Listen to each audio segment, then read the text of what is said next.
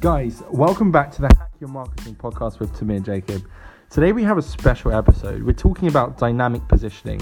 And really, what dynamic positioning is a better way to position your product in the market.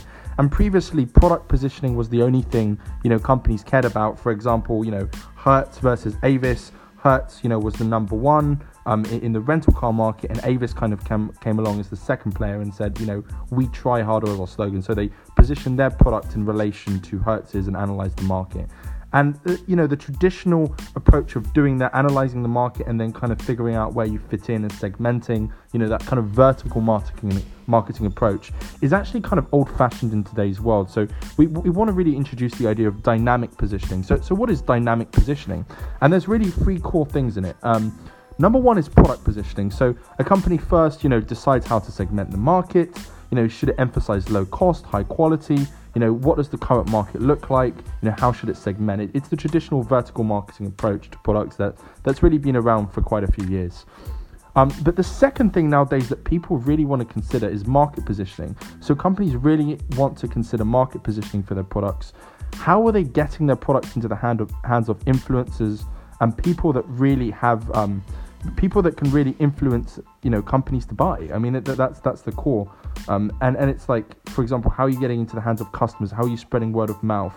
How are you getting people in the industry, consultants, analysts, futurists? How are you really approaching them? And companies like Apple have done a phenomenal job at this. How are you getting press? I mean, these are really huge things.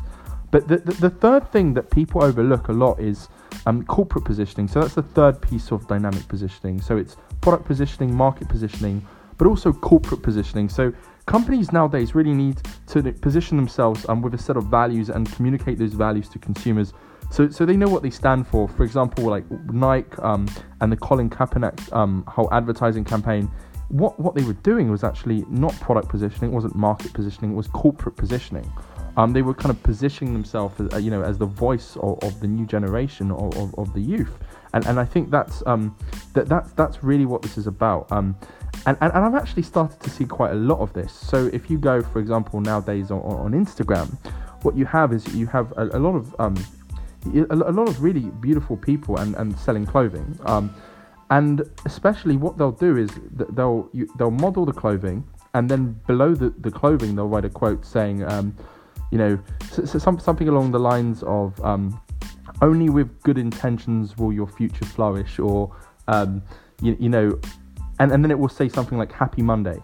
And the whole idea of this is that, these influencers, these kind of single Shopify store sellers have realized that by communicating the values along with the product, they're actually selling really effectively. And these people are really flourishing. And these are like single sellers, making thousands of dollars a year. And I mean, you're talking about, we live in a world where, Kylie Jenner, is outselling, some of the biggest pharmaceutical companies in the world in makeup, and is on track to be a billionaire, simply because she understands this.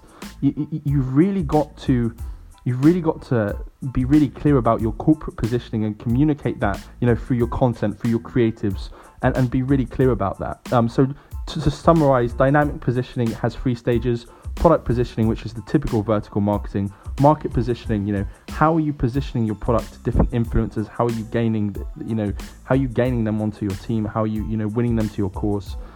But also, corporate positioning, what values do you stand for? But more than what values do you stand for, how are you communicating them with the product to the customer through the creatives and the different channels? So have a great day, guys, and hope you enjoy. See you in the next one.